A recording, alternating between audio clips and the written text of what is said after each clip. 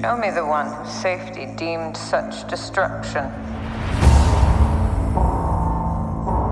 You must reunite it with its own kind. Where? This you must determine. The songs of eons past tell of battles between Mandalore the Great and an order of sorcerers called Jedi. You expect me to search the galaxy and deliver this creature to a race of enemy sorcerers? This is the way. You know this is no place for a child. Wherever I go, he goes. So I've heard.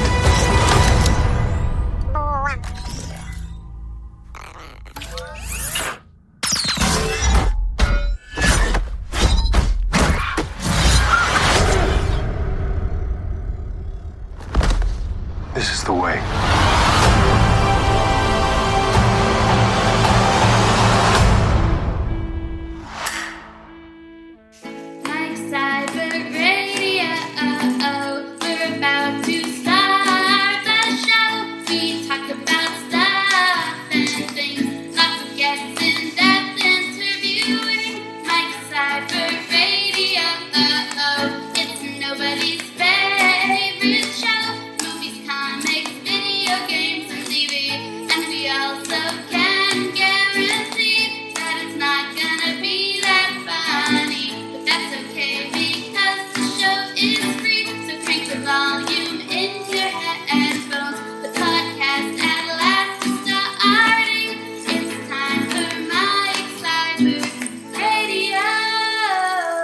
Welcome, everybody, to the After Hours live stream of the Mike Seibert Radio podcast, powered by Poddex. And this is the official podcast of Iacon Online, which is happening January 30th and 31st. And tonight, this is the way, and we're talking about The Mandalorian, and joining us as part of our panel tonight is a Star Wars superfan, the superfan that never left. He is also one of the hosts of the Transmissions podcast. It's Jeremy, aka Yakko. Thank you for being here.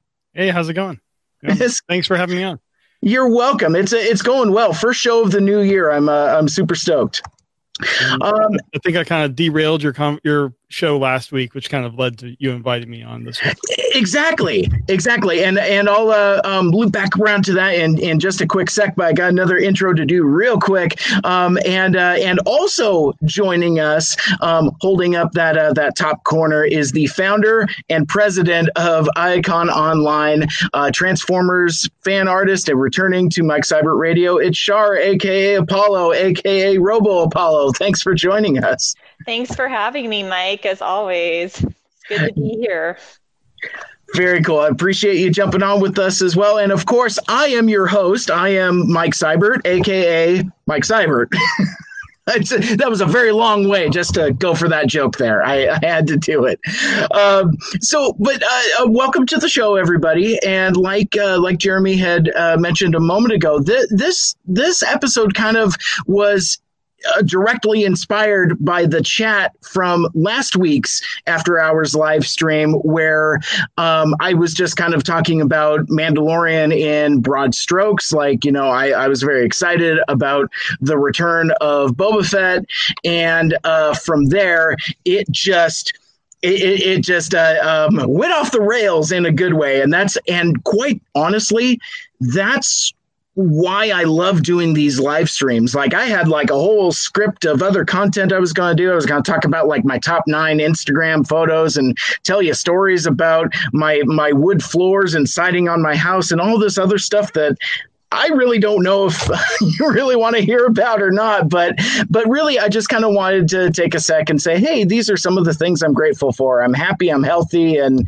2020 was really hard for many folks I directly know, but there was a lot okay also. And so, but then I just ended up talking about Mandalorian with everybody in the chat, including you fine folks. So I thought that since I hadn't done anything resembling a Mandalorian recap or recount or reaction about any of it, I thought we would do it proper, and we would chat about kind of what we thought of the show, have kind of like an open discussion, maybe chat about the individual episodes and, you know, high points, low points, and really just kind of get into it. And I also want to mention that, and I'll mention this a couple other times so folks have an opportunity to punch out, but I don't know how to have conversations without spoilers.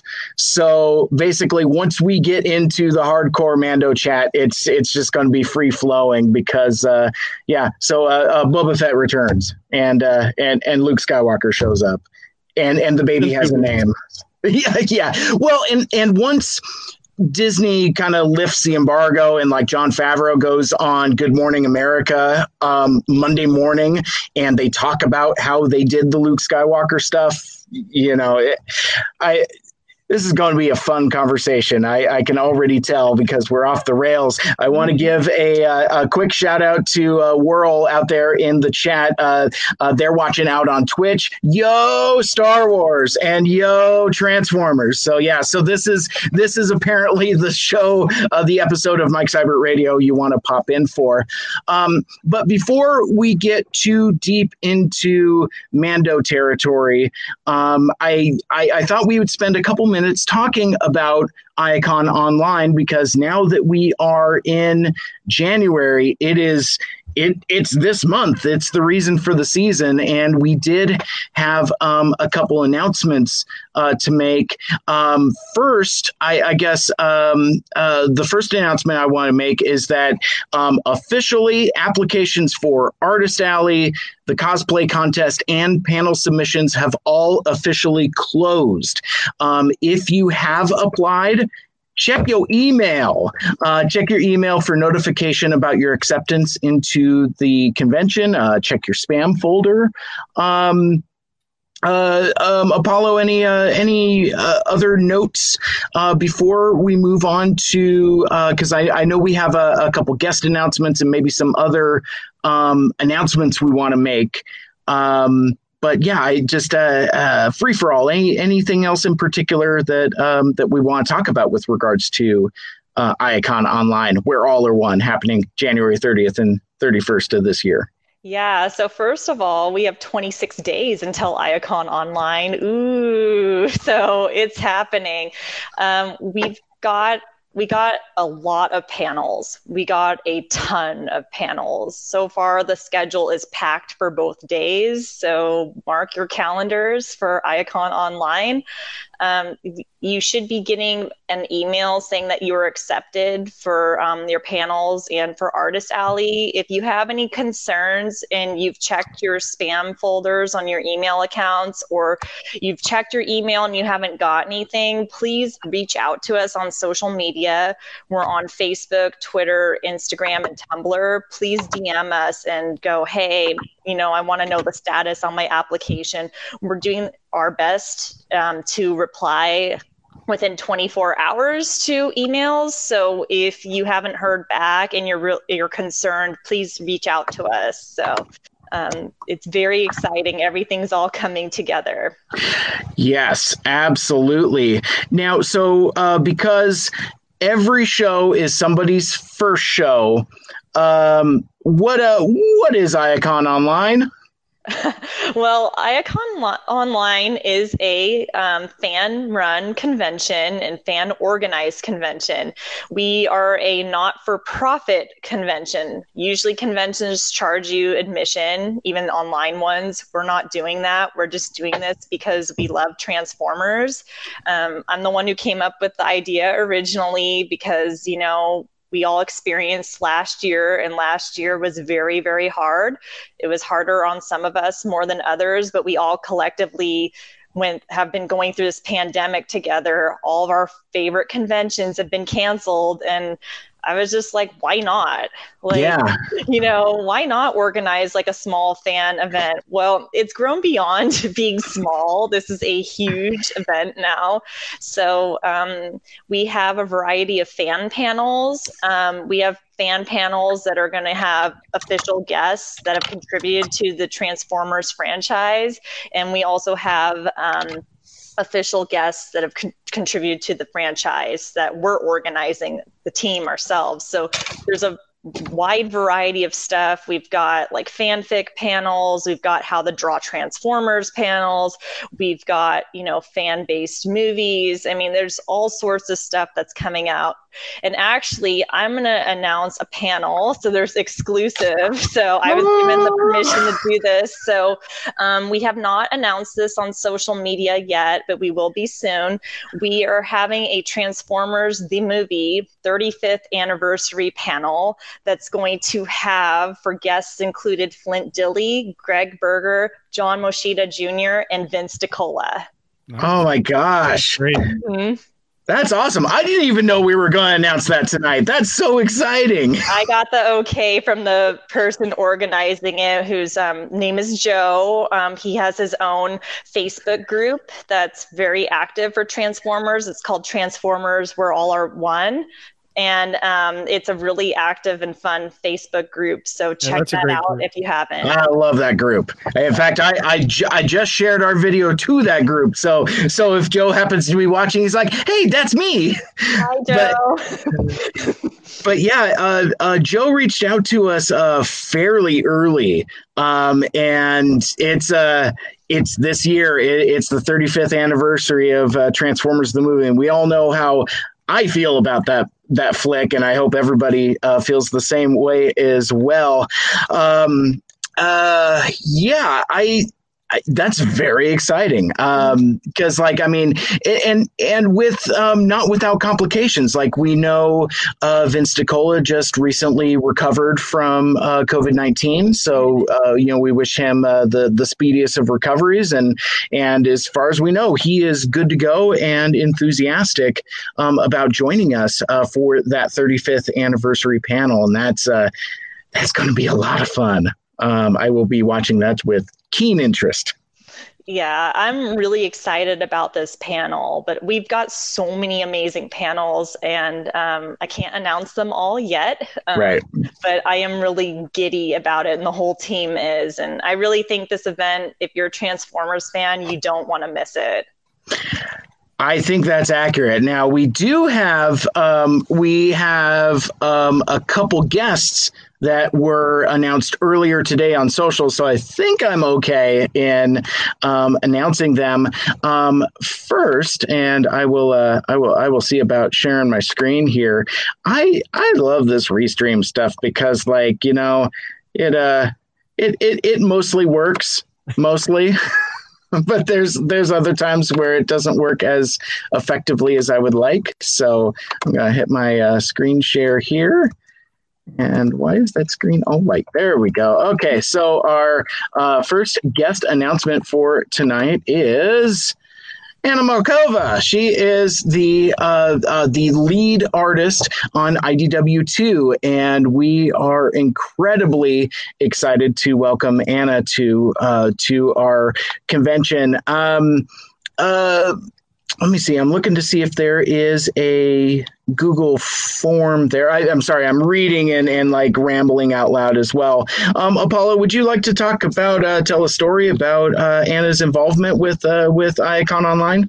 Yeah, so I actually reached out to Anna because I'm a huge fan of her work. And what's really cool about Anna is that she started out as a fan artist for Transformers, and she's now become a pro artist for IDW drawing Transformers, and she's drawing the main Transformers comic line, which is super exciting. So it's going to just be really cool, for myself, who's a fan artist, and all others that are out there who are fan creators. It's just going to be really cool to hear her perspective of, doing that transition from becoming a fan artist she obviously loved it enough to draw it on her own and to become a pro artist and what that is like being a pro artist for Transformers. So we are super excited to have her on our show.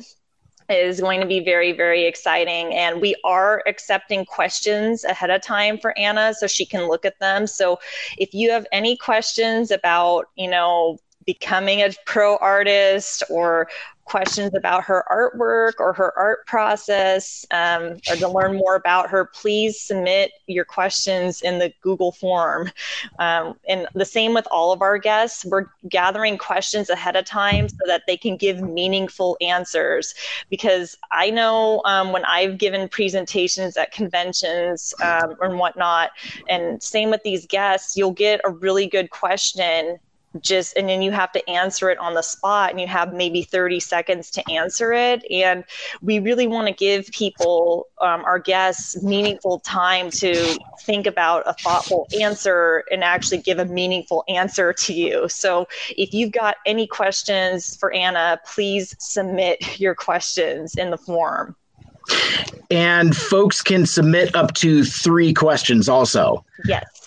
So, that's not necessarily a guarantee that we will ask all 3 of your questions, but I would recommend using all 3 because that, the more questions that we have and more questions from you out there in audience land, that kind of makes the conversation more full and inclusive, which is really one of the main mission statements of Icon Online. I mean, shoot, it's in the name. We're all are one.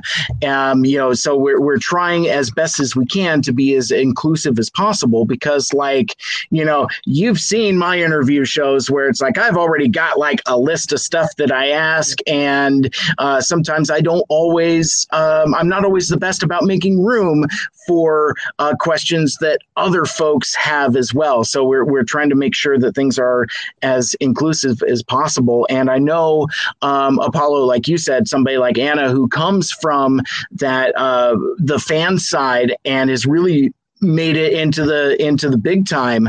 It's an incredible inspiration, and I'm sure that folks in that similar position would have some questions and get some valuable insight from Anna there. And I think she's great. I've seen her do some other interviews, and I just appreciate her enthusiasm and energy. She seems like she's a lot of fun to talk to. Definitely. I'm really looking forward to her panel. Yeah. Her stuff has been great. I mean, just watching her progress through the early books, now she seems like she's really comfortable, and it's just been really good. The last few issues especially I've enjoyed. Oh yeah. Gosh, yeah. Yeah, and it's a delight when you can see that trajectory too. Because I'm with you, Jeremy. It's like, you look at the early issues compared to the more current stuff, and that's very not enriching, but it's satisfying as a fan to watch somebody's art develop and grow. A lot of our favorite Transformers artists have had a similar trajectory. I mean, look at Levio's stuff. Mm-hmm. It's like I've been a fan of his for 10 years, and even then, I look at some of the prints that I bought from him in 2009 compared to his stuff on, say, the Killock, and I'm just it's just next level stuff. And so I love those artist journey type of thing. So really excited to chat with Anna about that.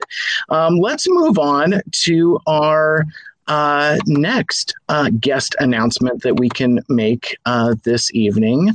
And this one I am also especially excited to share. I didn't click it through all the way. 1 second. Well, I guess that's just how that's going to look. That's fine. That's whatever. That's fine. There we go. Okay, great. It's not my screen sharing. It's my clicking. Now, if I had all these stacked in tabs and windows already, I'd probably be a little better at this. But I enjoyed. It's been hard not making that suggestion. Yes. Oh no, you're absolutely right, and it's one of those things where it's like I know it's there, but I'm like, nah, I'd just rather stumble and fumble through it. It's more endearing. Liz just popped in the chat, said, "Man, I still haven't read Killock. Stop what you're doing and go get it. The trade is out now." I haven't read it either. What? Yeah. You need. I have access to the review copies. And I still have Yeah, no, it's really good. It's really, really good. But I will give a bit of a warning if you are expecting his Transformers stuff. It's not that. It is different. It's his, it's his baby. It's his creator-owned book. So he took it some places that I wasn't anticipating. I was really really glad he did it. We can talk about that later. But yes, it does have robots, but it has robots, which I think is super cool. All right, so we'll come back to that. I do have another guest announcement I would like to share right now, and it is the one, the only Stan Bush. He has both the touch and the power. We are proud to announce Stan Bush as an official guest of Icon Online, and he will be answering your questions. Use the form below. There's I'm sharing tweets, by the way. This is from the Icon Online Twitter page, and all of the social posts, whether it's on Twitter, Facebook, maybe Instagram, but you can't click through links on Instagram. But anyway, there is a link to the Google Doc with audience questions, and same thing, you can add up to 3 questions. But I want to tell you a little bit of a story and give you a little bit of behind the scenes insight. So the question form is up now. You have from now until January 15th to get your questions in. The reason for that tighter deadline is that I will be interviewing Stan Bush on my show live on Sunday, January 17th, around 2 p.m. Pacific time. We were going to get together this weekend on the 10th, but Stan had a scheduling conflict, so rather than it was easier just to reschedule it. So we have an extra week to gather audience questions from fans of Stan Bush and of Transformers. I will be conducting that interview. We will be doing it live. So yes, it is a pre-recorded panel. So when Stan Bush, I'm calling the panel Stan Bush: Dare to Dream, and it's highlighting his new album, Dare to Dream, which is available now at his website, stanbush.com, and it is really good. If you are a fan of his stuff, like the music he did, the song he did, Born to Fight, for those Netflix animes that I've not watched, but he's it's a really good album, and it's very much what you would expect a current Stan Bush album to sound like. But basically, what the difference between the panel and the interview is we're going to do the interview live on Sunday the 17th. So you could watch that here on the Mike Seibert Radio live stream, and you can chime in the chat. But what first priority will folks that got their questions in ahead of time, and those are the questions that we'll be sharing exclusively as our pre-recorded panel, if that makes sense. I'm probably over-explaining it, but I just love this like behind-the-scenes type of stuff, because it was one of those things that kind of came together very quickly. And in truth, I was inspired by what Jeremy and the Transmissions folks did with their interview with Simon Furman, that was originally presented as content for TFCon Online. Now I'm kind of doing the weird reverse of that, where we're doing the interview first and then polishing it, editing it. I'm going to throw in some of his music videos, and more or less it won't be like this, where it's just, herky jerky messing around with strings, because this is just, we're having fun live. The panel itself is going to be really polished and really nice. But yeah, I'm really excited to chat with Stan. He's been a delight to chat with over email, and he seems genuinely enthusiastic about our new convention, and looking forward to answering questions from fans. And yeah, I'm just really looking forward to it, because, for as special as Transformers the movie is the music that makes it so memorable and iconic for me. Like, folks in various Facebook groups talk about, maybe if they should remake Transformers the movie with like contemporary animation or with current music. And it's like, what are you talking about? It's like, outside of 1986, that movie just does not work. It is very much perfect. It's perfect as it is. Remake the 2007 movie with Stan Bush and Vince DiCola.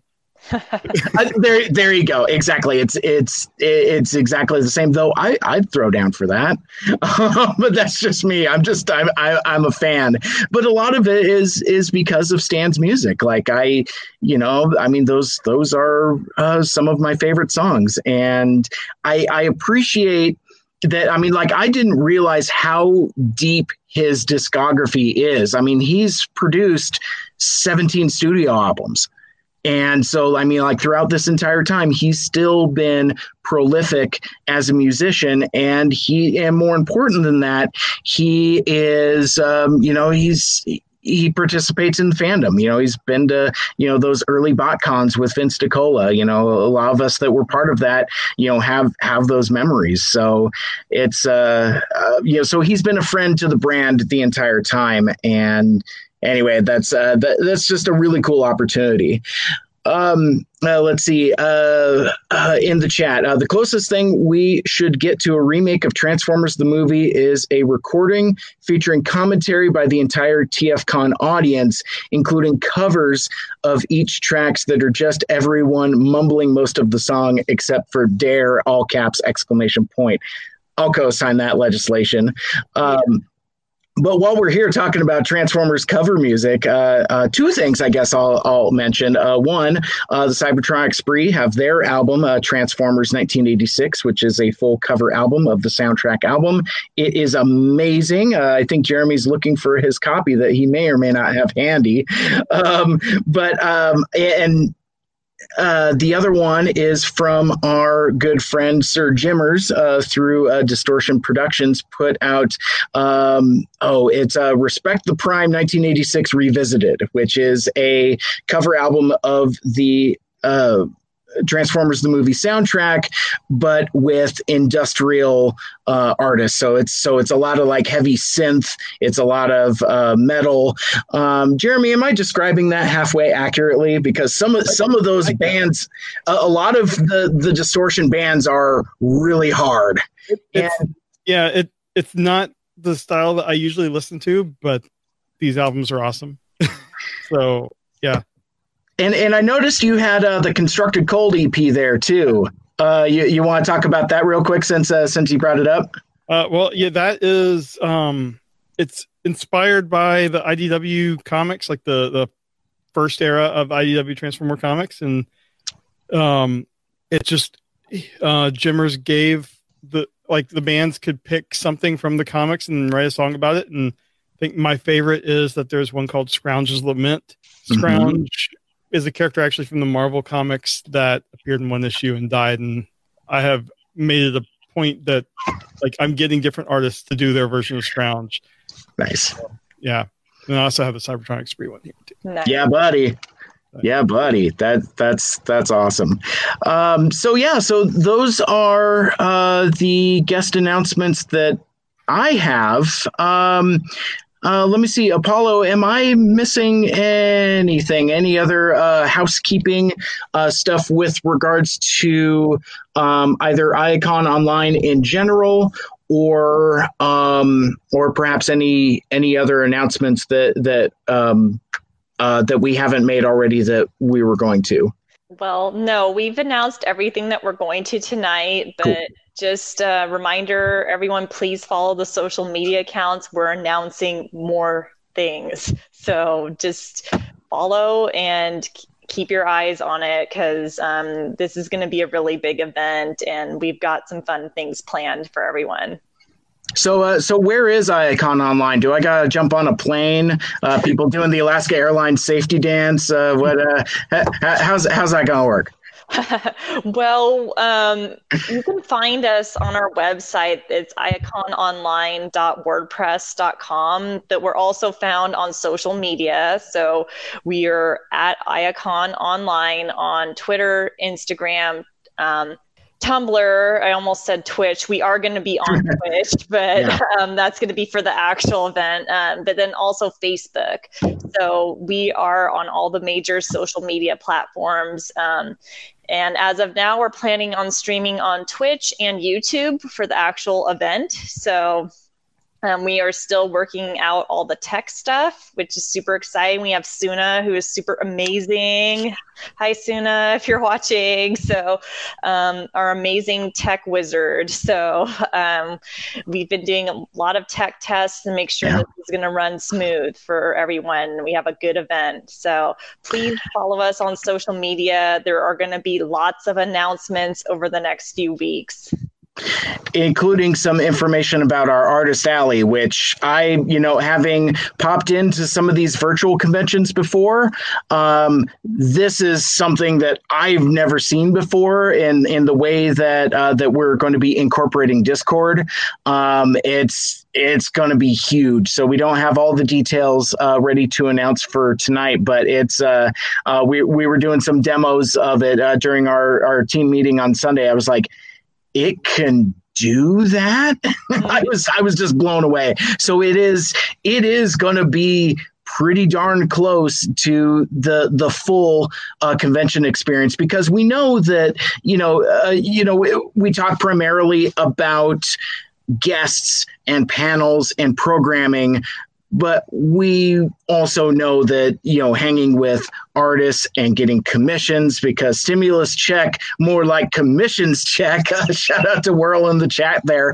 But yeah, no, it's we know there's more to it. And we know that because 2020 was what it was, a lot of us, I don't know who us is, but I know a lot of Transformers fan artists that are sitting on a bunch of inventory, prints, buttons, merch, things like that haven't had the opportunity to have a platform to get those into fans' hands. So that was one of the other parallel mission statements we had, as well as just trying to hang out with our friends. So yeah, we're really looking forward to it. And it's how many days did you say, Apollo? Like 26, something like that? 26 days. What we plan on doing, though, is launching the Discord sooner.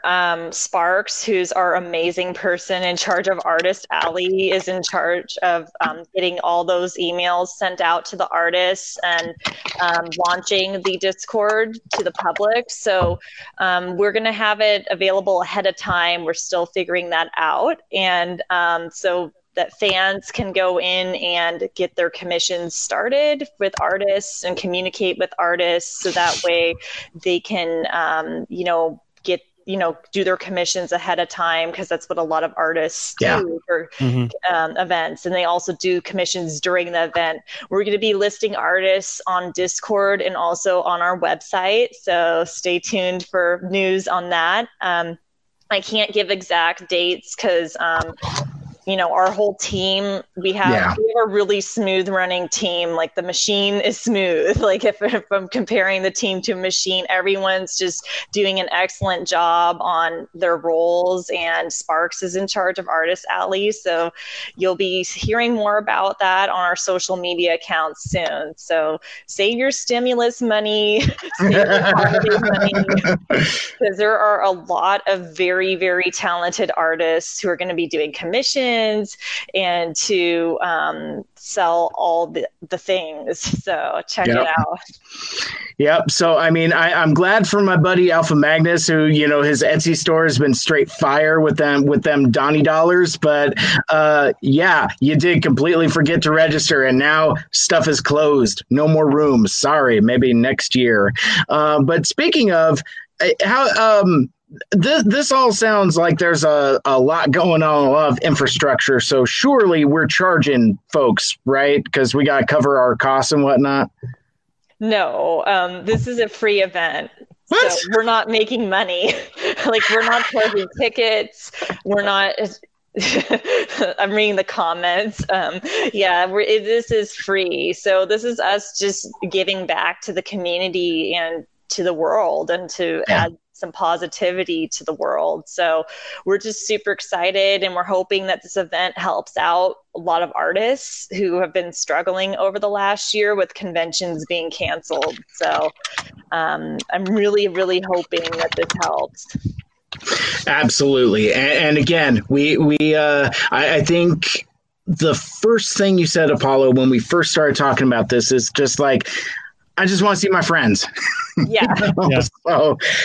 So hopefully that this in some way replaces a bit of that while we make our way into 2021. So again, that is Iacon Online, where all are one, coming to your internet at the end of this month, January 30th and 31st. Follow all of the social media platforms, the Twitters, the Instagrams, the Facebooks, the Tumblrs.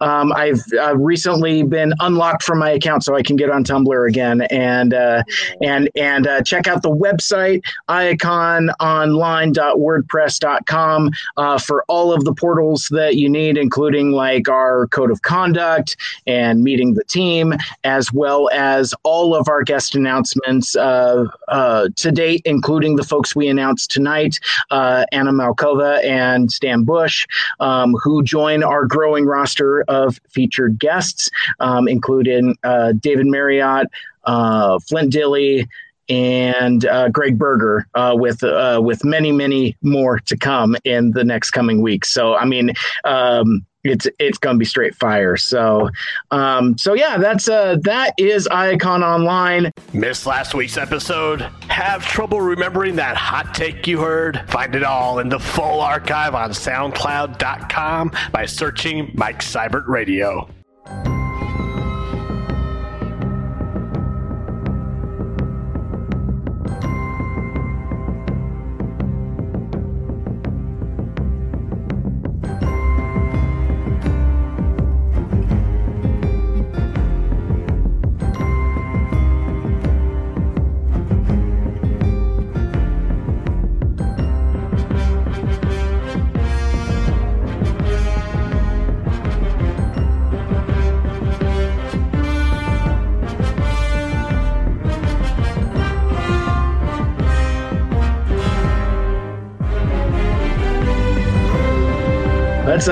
Let's talk about The Mandalorian, which is why we are here. And I gathered this panel, the three of us, because I think we have similar perspectives, but from different enough angles. Like myself, for example, I'm what I would consider myself to be a lapsed fan. I've not been too much of a fan of much of what's been happening during the Disney era. I've watched everything, but I've just I kind of left with the feeling that, you know what, maybe Star Wars isn't for me anymore. And I was kind of content with that for about a year or so, and I think that was even more brought home after watching that Rise of Skywalker, the last Saga movie, and I'm like, cool, this is a great jumping off point. I'm like, you know what, Star Wars was a thing that was integral to my fandom, but you know what, sometimes it's okay to grow up, because I think this franchise is trying to tell me that it's time for me to move on. And then The Mandalorian happened, and I'll discuss my kind of thoughts and feelings as we go. But I'm back. I'm freaking was like, get over here. Yes. Not unlike Scorpion or Mando with his whip cable. Just get over here. Mm-hmm. So I thought then we would take a moment and just kind of talk about where we're at with our thoughts of kind of Star Wars in general, and use that as a jumping off point for our discussion about Mandalorian and his friends. So Apollo, let's move to you, because I think if I'm understanding correctly, you're probably the most casual fan of. Well, actually, you and I are probably about just as casual, but. I'm sorry, I'm putting words in your mouth. I need to shut up and say, hey, Apollo, talk about your Star Wars. Okay, so I'm like a G1er for Star Wars, kind of. So I am a huge fan of the original trilogy, 4 through 6. The Empire Strikes Back is my favorite movie because of Boba Fett. I have really liked that character since I was a little kid. I got into Star Wars when they they re-released it in theaters before they released the prequel movies. So I really loved those movies. I do not like the prequel movies at all.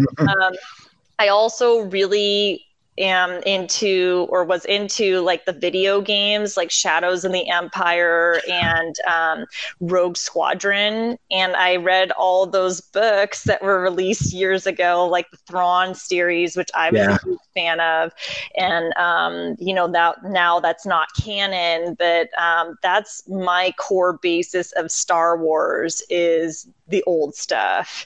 So I have only seen one of the new movies. I saw The Force Awakens. That's the first one with Rey and whatnot. I know what happens in the other ones. I have not seen them.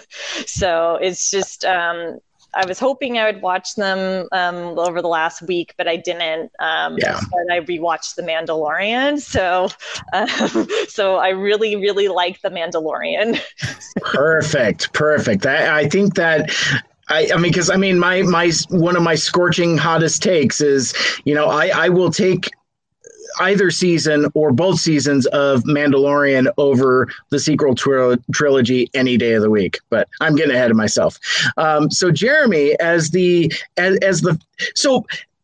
you as much into Star Wars as you are Transformers? I was trying to figure that out this morning. I don't really have any action figures or anything for Star Wars. So I have, I'm into the media. I'm into the comics, into a lot of the books. I came into Star Wars, like I am an original G1er. I remember being in like preschool and getting in trouble because I took a kid's X-Wing because I wanted to play with it. So, and this was before the Jedi era.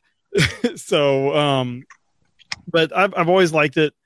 I was in college when those re-releases came out in theaters, and I was not a huge fan of the prequels, although as I've watched Clone Wars and stuff, that has helped me. And then also I have a 6-year-old, and watching it through his eyes has helped me, because you really see Star Wars as George Lucas made them is made for kids. Yeah. Everyone else can enjoy it, but he targeted kids, and watching it through a kid's eyes kind of, I don't know, it changed my perspective.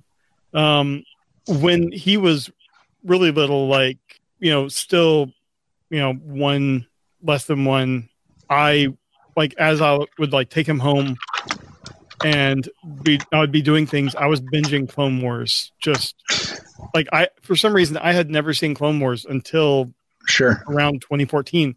And I binged them. I loved it. That kind of gave me another appreciation of that era. Maybe not the movies themselves, but the era. I've found a deep respect for Dave Filoni and his perspective on Star Wars. And then the sequels, I'm like, Force Awakens was okay. I actually like most of The Last Jedi, there's a few decisions, particularly around a certain Luke Skywalker, that I am not entirely on board with. Yeah. And Rise of Skywalker is just whatever. It was just it was a movie. And I don't know. So, I mean, I would watch it again, and I have, because I think we have watched every movie except for Rise of Skywalker now since the new year, because my kid's just wanting to watch all of them.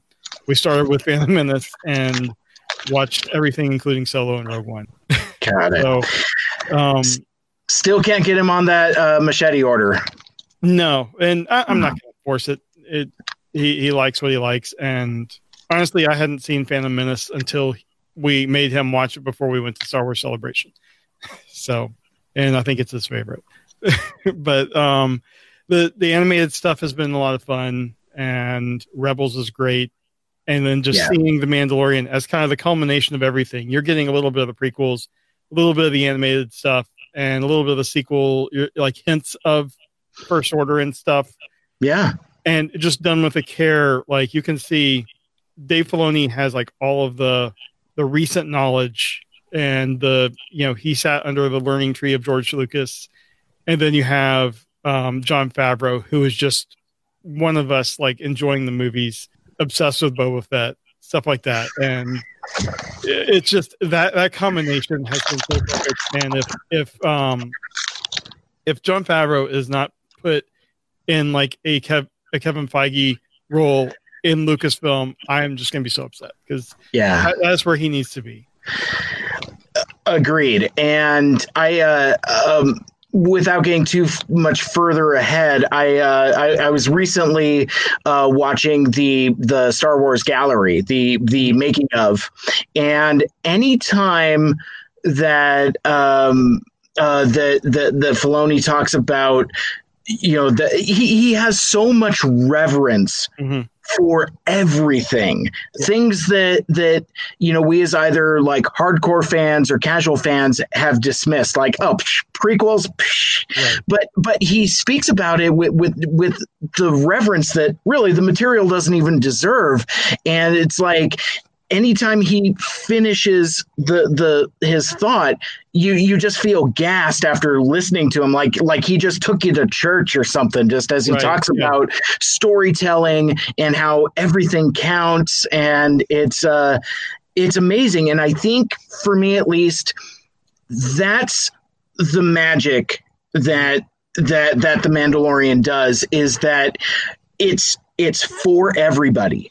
It satisfies everybody, and it's in a way that during the Disney era that quite frankly I didn't think was even possible.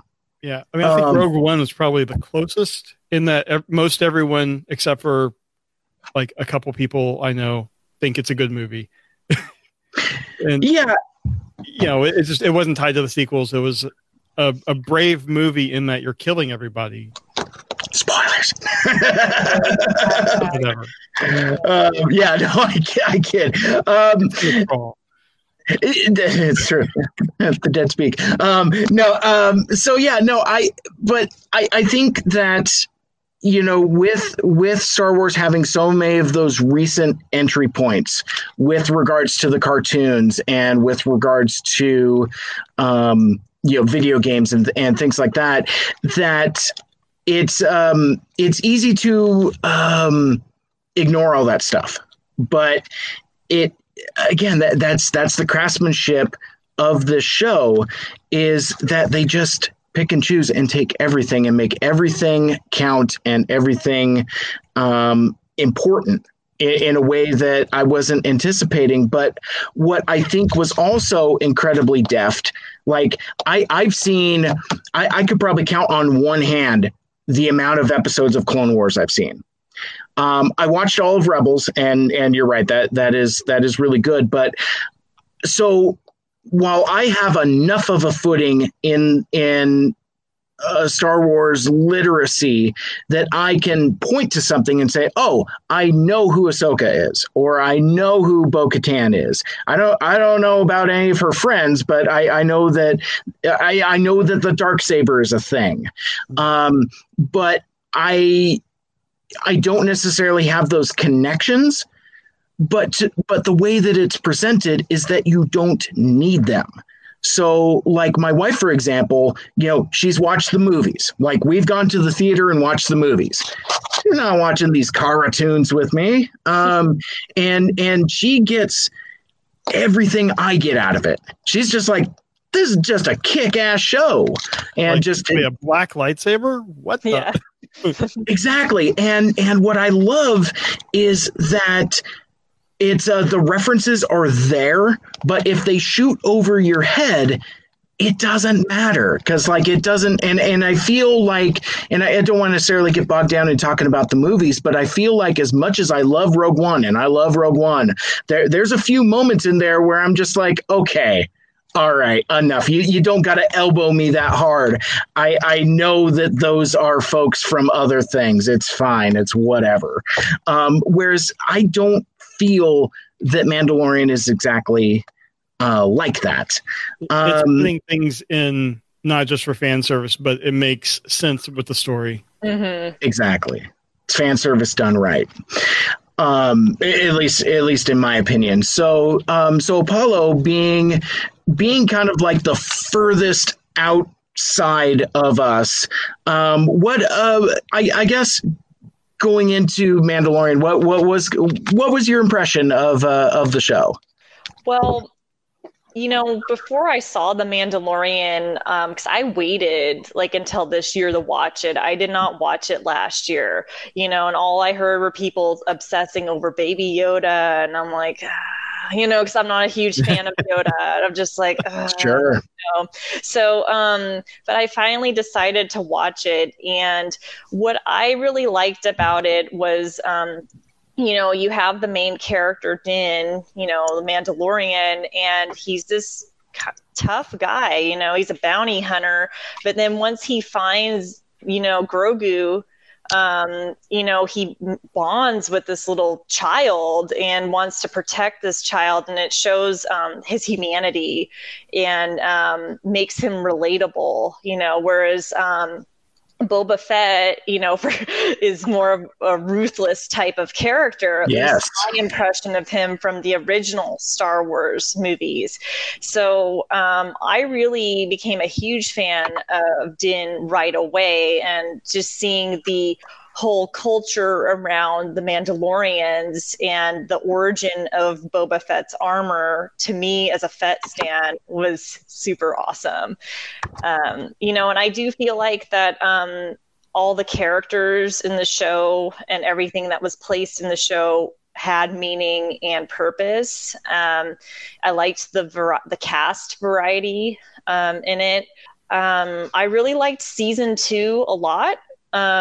Both seasons were great, but I really think season 1 was more just about establishing the character and his relationship with Grogu and the other characters.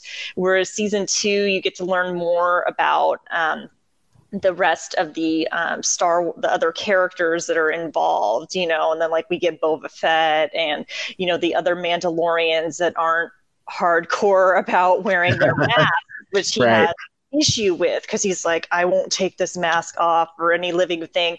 The thing that kind of being a Transformers fan as well, the stuff with the robot, when he's needs medical care, Din, and then the robot is like, oh, the droid's like, well, you need medical care. He's like, well, no living thing has seen my face. And the robot's like, well, I'm not living. So, they've clearly established that droids are not living beings, but then you see little R2-D2, skipping around and doing his little trills, and it's like, well, how is that? It's just really interesting that they draw that line between what's considered a living being and what's not in the Star Wars universe. They have some level of sentience, but exactly what is that? Yeah. Yeah, it's very loosely defined, and I think that they kind of try to have it both ways. But I will say, with regards to how droids are portrayed, I think that the lack of humanity is played up in two different instances. One with IG-11, I am no living thing, but then later on with the Dark Troopers, and their movements are specifically inhuman. Like, we haven't seen robots move like that in Star Wars before, and I would imagine that that's very deliberate. In that, it's like with the droids in the original trilogy, it's like, that there's a dude in a suit. You got Anthony Daniels running around. You got Kenny Baker shaking around in the R2 garbage can there. Whereas, these the Death Troopers are, they're intentionally rigid, even though they had dudes in suits while they were making them. So it was kind of like a interesting contrast.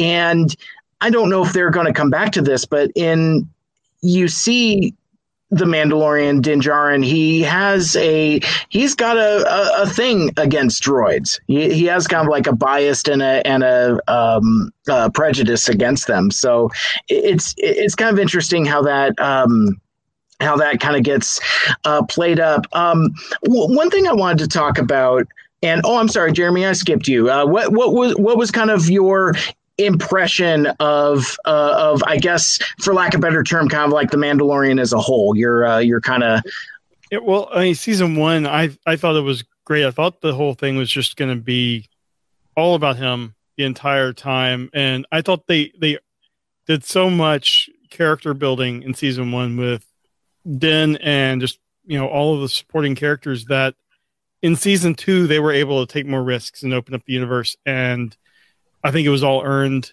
It was, like you said, with the droids, they show you the flashback to when he was rescued by Death Watch, and droids killed his entire family and everything. And they made battle droids scary. Yeah. I mean, how does that happen? I mean, the goofiest thing in those movies, and it's like there's like actual menace there. Well, but they didn't use the B1. They used the scarier. But yeah. But you saw him, with IG-11 in its original programming, he didn't trust it at all. But then as it was reprogrammed and stuff, he did grow to trust it enough to, heal him. And then I just think it's nice at the end when you see R2 and he's like, I don't know if they showed it, but I'm kind of like, you see R2, hopping around and beeping, and you see Grogu kind of going to him. You're like, okay, well, maybe not all droids are so bad. Although I also think R2 knew Grogu from the temple, but that's my own take in there. Sure. They were at the temple at the same time. Yeah, I'm not debunking you. I'm just I got nothing to say on that. Is all. I love the whole thing, and my wife being a huge Boba fan too. It was just when he came back, I told her we're watching this. Like I watched them. I watched them all early just to avoid spoilers. But yeah, when she got home, I'm like, we need to watch this, and she's like, what happens? I'm like, I'm not telling you a thing about this episode. And it was just so rewarding seeing her reaction to seeing Boba Fett actually do more than being hit into a Sarlacc pit. Yes.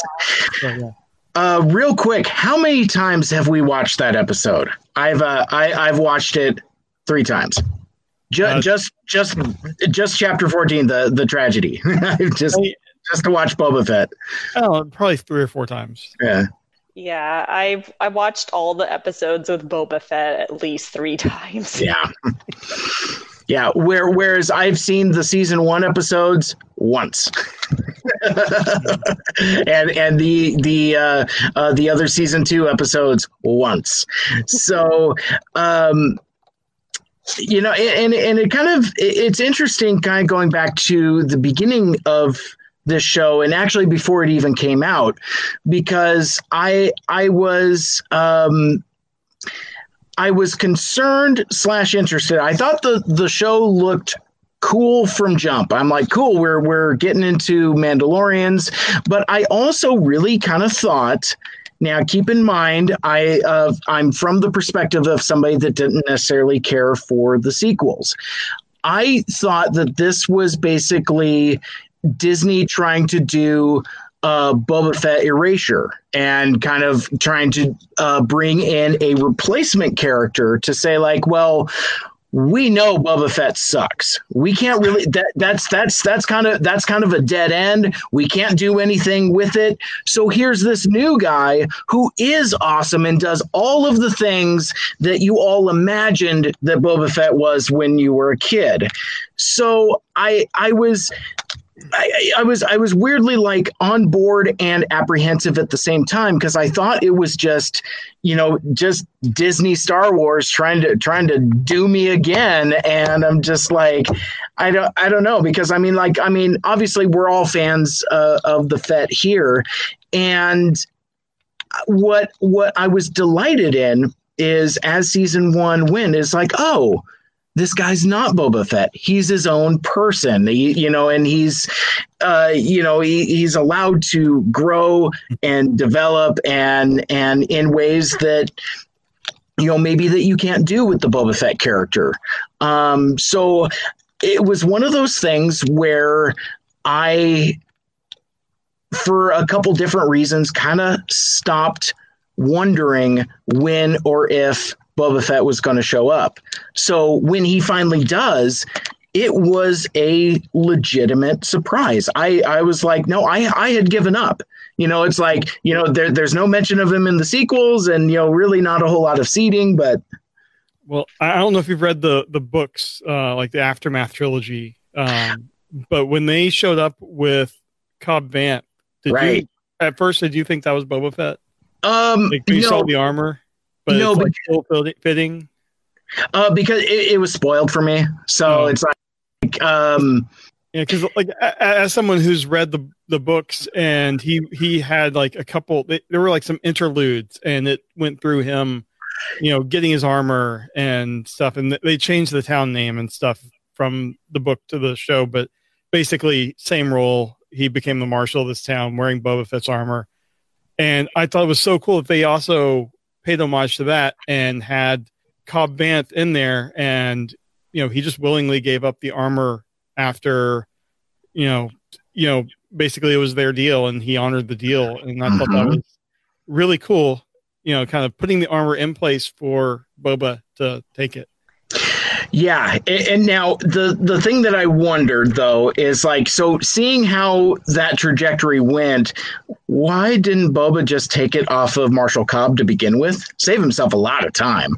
But maybe he just didn't need to. He saw that, who knows what the Sarlacc did. I mean, sure, he's had a tough life. He was maybe just kind of wanting to live by a new code or something. I don't know. Yeah. Well, he's a 60-year-old man pretending to be a 40-year-old man. So right. There's a lot of miles on that odometer. It's really sunny in Tatooine. Yeah. And he was with the Tuskens. And so he was always kind of in the periphery of where his armor was. He probably could have taken it at any time. Right. So I wonder if that's a story that we're going to get, because I would like to see more Timothy Olyphant. I mean, and he shows up as a space marshal. I'm like, I mean, just again, the attention and care to detail that they throw in there. It was just a really cool. But the thing, I guess I want to kind of talk a little bit about expectations going into the show. Now, I know, Apollo, you had a slightly different experience, which is why I wanted to bring you on, because like this stuff is like super fresh in your mind, because you waited until season 2 ended and then just binged the whole damn thing. But I remember the lead up to it, and like they were showing commercials for Mandalorian like during football games, and it was really like the full court press about this show, The Mandalorian, which was going to launch Disney Plus. And I remember being very excited about it, and I remember everybody else being excited about it, but I couldn't quite figure out why, because it's like, I mean, like I like Boba Fett, and there's like this Boba Fett looking dude. But why do casuals care about this? There was like a very palpable excitement surrounding the launch of Mandalorian. And then, I mean, so it's weird to kind of put ourselves in that 2 years ago headspace, because I mean, it's so different now. But like, you know, we're all excited for this this Mandalorian show where it's it's this Boba Fett looking dude going on bounty hunting adventures. Like, really, all we had seen is stuff from that first episode where he's snaring fools. He pulls that one dude through the door, and he's like, you know, freezing people in carbonite, and maybe Carl Weathers shows up. But it's just a lot of that. But then the show launches, and then you get the baby. And then it just explodes, and then it's all the memes, and then after that it's like, you know, you get your Baby Yoda memes, then you get the "this is the way" memes, and it just was just like this runaway freight train that it's so weird that now we're spending so much time talking about Boba Fett. But I mean, this show did the work like a year ahead of time, almost distancing itself from Boba Fett, which I thought was really, really fascinating. What do you guys think on that? Apollo, so you just now recently watched the show. Was there a reason why you weren't excited about it, or didn't watch it, more accurately, the first time through? You know, actually, the reason why I didn't watch it when it first came out was The Witcher came out at the same time and I was really into that. Like, that was a show I probably watched it like 4 or 5 times after it came out. I was really into it. So I just really wasn't excited about The Mandalorian because, as I said before, mostly because of Baby Yoda, because I don't like Yoda. Like, I never have. I've found the character to be annoying, and that's just my personal opinion. You know, I know people that love Yoda. I am not one of them. So I just really didn't want to see it, and I thought he was a Boba Fett ripoff. Like, without watching the show. That's what, quite honestly, I thought. And even watching the first episode, you know, the first scenes where, you know, he captures that guy and he doesn't really respond back to that guy when he's talking to him. He lets the guy like wander his ship, and then he freezes him in the carbonite.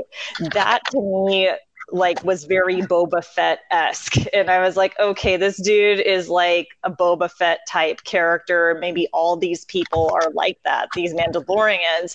But then, yeah, once you introduce Grogu into the show, you see, you know, as I said before, that all changes, because you see this caretaking side to Din, you know, like a father with a child. You know, he wants to protect this child, you know, and wants to reunite him with the Jedi. And it's just, you know, he gives up his whole career pretty much just to protect this kid. And there's, you know, that selflessness really, you see that throughout the first season, especially, and, you know, and into the second season. And it's really refreshing. And that's what I really liked about. But yeah, my first impressions was, this is a Boba Fett ripoff.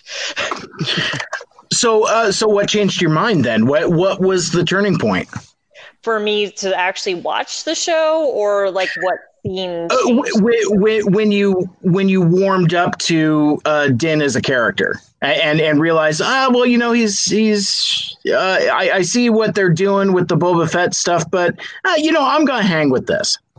You know, just when he you know, he starts to ask about what they're going to do with the kid, you know, because they made it clear right away that when you do a job for the guild, there are no questions asked. And once your job is done, you're not supposed to talk about your job. You know, what happens in the guild stays in the guild, and it's forgotten. And so when he starts to inquire about that, that makes me think that he is showing some concern. But when he goes for the kid, you know, and gets him, to me, that's like, okay, this is different, because I couldn't see Boba Fett doing that. Yeah. Yeah, I'm with you there. I also like that they, just all of this, the subtle world building, like adding so much to the Mandalorian lore. Like I said, I haven't watched a whole lot of Clone Wars, and so like there's a whole lot of lore that I've missed out on, but there's even more spokes to the wheel that have been added specifically for Mandalorian, especially like the religious zealousy. And he even says, like, weapons and armor are part of my religion. And I think that's an incredibly fascinating dynamic. And we see him in those first couple episodes, like, augmenting his armor, first like the shoulder pad and then later the full Beskar suit.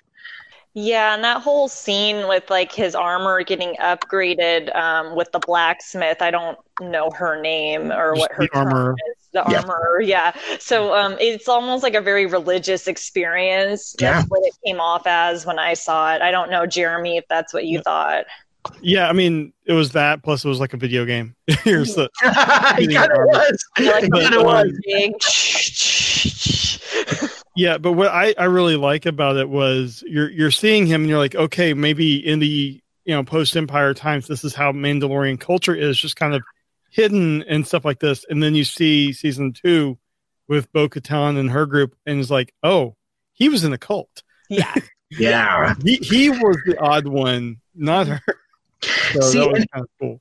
And I love how they do that too, because again, they do the world building and they do the work to where you buy off on the Mandalorian's perspective. Oh yeah, he never takes his helmet off. This is the way. This is the way.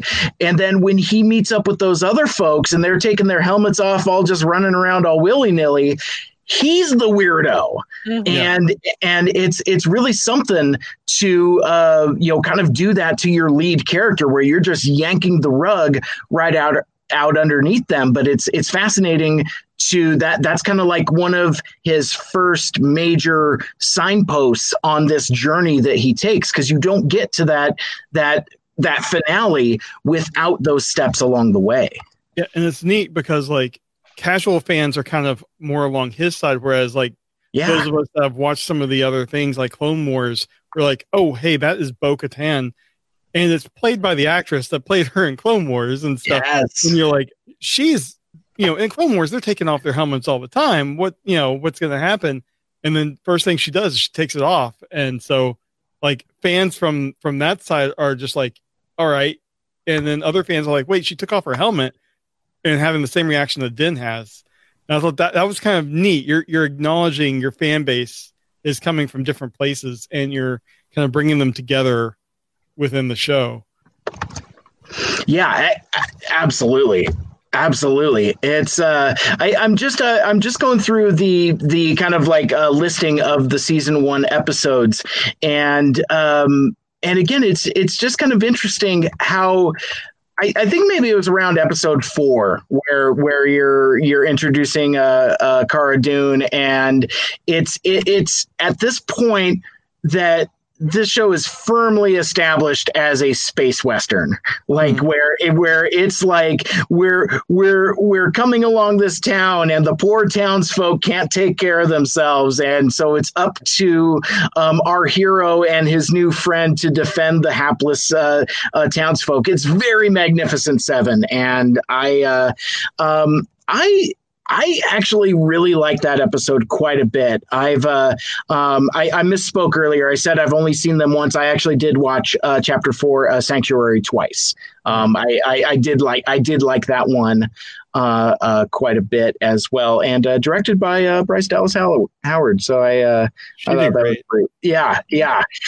And so, and that's one of the things that I've gleaned from watching the making of. Apollo, have you watched any of that? Have you messed around with the Star Wars Galaxy stuff? Not yet. It's good. It's very rewarding, and I really, as far as like a making of documentary, it's very well done, because it's a lot of roundtable, but it's also like behind the scenes footage, and they really kind of get deep into it, but it's not, I mean, because I mean, like, you know, making of stuff is kind of take it or leave it sometimes, but I think it's compelling enough in that it segments the different processes of it. It's like, you know, we talk about story building, we talk about special effects, and you know, kind of like how that sausage gets made. But it's all the different directors talking with each other about their perspectives and stuff. I think that was really great. Yeah, and it's an inclusive group of folks that I just thought was really cool. I wanted to touch on episode 5 really quick, the Gunslinger, because we get introduced to Fennec, played by Ming-Na Wen, and it was one of those things where I think everybody that watched that episode was like, "Wait, what? That's it?" I mean, I know she's done with Agents of S.H.I.E.L.D., but so I thought it was, and it was one of those things, by the time that she got around to coming back, I had kind of forgotten about the character. I was like, oh, right. So, did you see at the end of that, I mean, did you recognize the, what are they called? The spur sound. The spurs, yeah. I did, and I wasn't quite picking up on it. Like, I haven't gone back and watched it a second time, but yeah, it's like, and I think sometimes Mando has spur sounds, and sometimes he doesn't, but that was definitely a hallmark of the Boba Fett character. Which I thought was cool, because I mean, he was basically, you know, I mean, he was Clint Eastwood. He had, like, you know, the poncho and the spurs, and again, that's, you know, I mean, we all like the Boba Fett. Let's see. Episode 6 was I guess the only way I could call it is the Bill Burr episode. and I wasn't hot on that one. I'm glad that character had the opportunity to come back, because when he did, and the way that he did, I'm like, oh, that's how it justifies this guy being part of the show. Because to me, it just felt like a weird, like, vanity thing. Like, oh, Bill Burr's a huge Star Wars fan. Let's throw him in an episode. Apparently, he hated Star Wars. Really? Yeah. He apparently, like, Jon Favreau was like, you know, you want to be on the Star Wars show I'm doing? He's like, haven't you seen my stuff? I hate Star Wars. And he's like, that's what it'll get people talking. It'll be funny. Subverts expectations. So, yeah. But I that was probably my least favorite episode of season 1 too.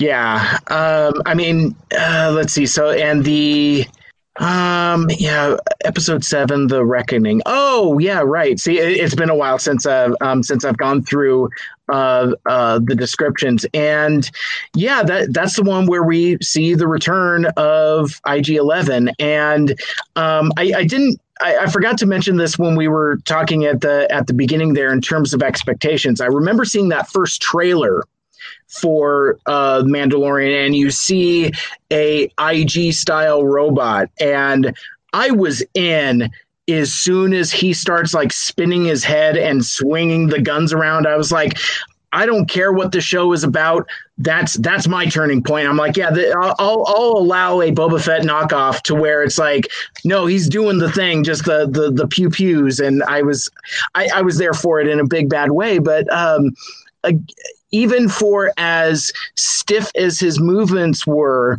Taika Waititi does bring, like, a odd humanity and texture to his vocal delivery, and that's so when he goes down, it really actually was incredibly effective, and yeah, so and then of course the season finale, but yeah, it's, you know, going back through season 1, it really is just kind of like all of this world building, but you're fine with it because it's they're doing the work, and it pays off once we get into season 2.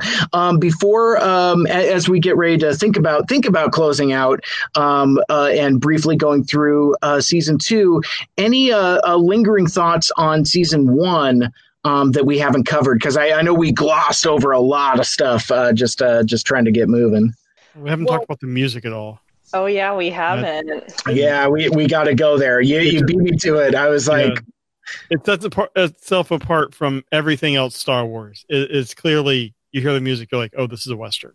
Mm-hmm. And yet strangely recognizable as Star Wars. Like it's still got like kind of like a marching theme to it, to where it's like, I mean, I find myself all the time, like Lucky has caught me on this a couple times. She's like, are you humming that Mandalorian theme again? And I'm just sitting there vacuuming. I'm like, do. It's great music to go on a long walk. Mm-hmm. Yes, you get that beat. Yeah, I mean, like I don't know. I don't know much about music, but I guess my favorite part of the theme is where it just kind of like seems to like fade and drop off, and then just kicks in the middle there, and it's like na na na na na na na. I'm here for it. Trumpets and stuff, and yes, for sure. And even then, it's not just one style of music. Like even with like the Death Trooper themes, I mean, it's like we're calling Skrillex and we're doing some dubstep in there, and I was like, and it's one of those things where it almost throws you out of it. It's like, wait, what, are the robots making that sound? Or it's like and really in a sense it's a little bit of both, because it's like, you know, he's using the music with the sound effects to, you know, kind of create this whole immersive experience. And it's just you know, Apollo, both you and I watched this it was like from Variety or somebody like that. There was like an 8-minute video all about the process of making the music, and it was just incredibly fascinating. Like I didn't realize that he's playing that on recorder. Yeah. You know, the same goofy flute we all played in elementary school. He's like, woo. Yeah, and he was not off key. So, and that's how he developed the music, which was really exciting. And then, you know, they got a whole orchestra in on it. Mm-hmm. And I really like the drum part in it, because I'm a huge Taiko Drummer fan. Like, I love that sound of the drums beating. And so it's a really awesome, the main theme of it is really awesome. And the thing with this show, and I think Star Wars just does this in general, but this show especially does it, is the music really helps create the narrative and expresses the narrative of the show and the plot that's going on in the scene. So I really appreciate that. And just with all those sounds, like with the recorder and the drums, it really does like reverberate through you. Mm-hmm. So, yeah. I think that's why I really like it. So excellent. Yeah, I mean, the music is such a strong. I mean, to the point where they won an Emmy for it. Yeah. You know, so I mean, well deserved. And I didn't realize until I saw that documentary on it that Ludwig Göransson was so prolific. Like, I didn't realize that he did the score for Creed and a handful of other things, and Black Panther as well. And he's so young looking too. I don't know how old he is, but he looks like a child. 36, according to Wikipedia. Well, he's doing that clean living then, because he is a youthful 36. Yeah. So I mean, you know, we talked about a lot of this in broad strokes already, but getting into season 2. There's definitely a shift in tone, or not so much a shift in tone, but a shift in storytelling styling. It's very much a sequel in that, like you say, like you compare like Iron Man 1 to Iron Man 2. Now, granted, Iron Man 2 isn't great, so it's not the best example, but it was right there in front of me. Empire Strikes Back to Star Wars, you know, where it's like, you know, or Wrath of Khan to slow motion picture, you know, anytime where you have like a superior sequel that benefits from the work that the first one did in terms of establishing the world, the character motivations, because if season 2 of Mandalorian was the first season where we're just bringing in all these Clone Wars people right away, I think it would have been really off-putting to a lot of folks. Absolutely. Abner says in the chat there, alien to aliens. Anyway, we're like, you have that establishment, and then you can just play in the world because the world's already built. And, it's interesting, like watching season 1, you don't realize that that's what it's doing because, it's entertaining you as it goes. I would say, though, as a bit of a criticism, and your all's mileage might vary, but I think as much as I love season 2 for the reasons that I do love season 2, it becomes weirdly formulaic in that, like, it's I have to go see somebody to help me on my quest. Okay, I have the information to help you on your quest, but first you must help me solve a problem. Yeah. It's like almost all of the season 2 episodes are like that. And it's one of those things that I guess I talked about with regards to a lot of maybe the Boba Fett stuff and maybe some of the fighting and things like that, to where it's like, that's so awesome! ! That's so dumb! ! And you overlook it because you like it and you're immersed with it. But I found myself, through my enthusiasm, overlooking some stuff with regards to season 2 of Mandalorian. I think it has a bad case of backdoor pilot-itis, like where I didn't feel like in season 1, it's like, oh, is IG-11 going to get his own spin-off show? Is Carl Weathers going to get his own spin-off show? But in season 2, it's like, that person's getting a spin-off. That person's getting a spin-off. And I don't necessarily think that's a bad thing exactly, because I'll watch that Ahsoka show. I mean, I'll watch this Rangers of the New Republic or whatever the heck else it is. Because again, I'm back. Right. But I wonder, though, if that's just a little too much of Disney exerting some of that MCU, Marvel Cinematic Universe sensibility to Mandalorian, because now that they've seen how successful it is. I'm going to stop a sec. I'll let you guys discuss. I have thoughts, Jeremy, but do you want to go first? Sure. Yeah. I mean, I think it is a bit of that. They, like you said, it was formulaic and it was introducing a lot. I thought the stories were still good throughout season 2, but it did get to a point where you're like, okay, I see Ahsoka's fighting this woman with a spear and the lightsaber can't go through the spear. Din Djarin's like, I have acquired a spear. This is going to be useful with the lightsaber. It's very clear, but it was still enjoyable through the whole thing. And we knew Ahsoka was getting a show.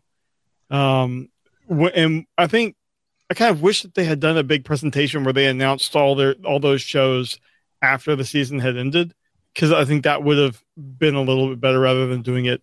There was like 1 or 2 weeks left. Yeah. But if we can get, what's his name? Is it Carson Teva, the X-Wing pilot that was not Dave Filoni, the guy that's in Kim's Convenience? Oh, okay. Yeah, that guy. Yeah, whatever. The Asian X-Wing pilot there. That if we can get, if he's in that show, that'll be great, because I think that would be cool. And the actor himself is a huge Star Wars fan. Where it's just ships in space. It's just the 2 X-Wing pilots getting into trouble every week. I mean, I doubt they're going to do it like that, but cops in space, I think would be fun. Yeah, that'd be fun. But I'm looking forward to all these shows, and I think Dave Filoni mentioned, like, Ahsoka. He's like, you don't know where in her story that episode took place, right. So we still don't know exactly when. Because I mean, if you've seen Rebels, there's something in the last episode where you're not sure exactly when that scene takes place either. You know, it's after Return of the Jedi, but you don't know when. Right. So it's like still playing with bits and pieces, kind of as a jigsaw puzzle, putting them together. So I don't know. I enjoyed the formulaic bits, and then there were like the Bill Burr episodes redeeming the character in season 2. I thought that was great. Mm-hmm. Yeah, season 2 to me versus season 1. Season 1 to me, like the episodes almost seem like standalone. Like you could kind of jump in anytime and watch it, you know, like as you said, a Western.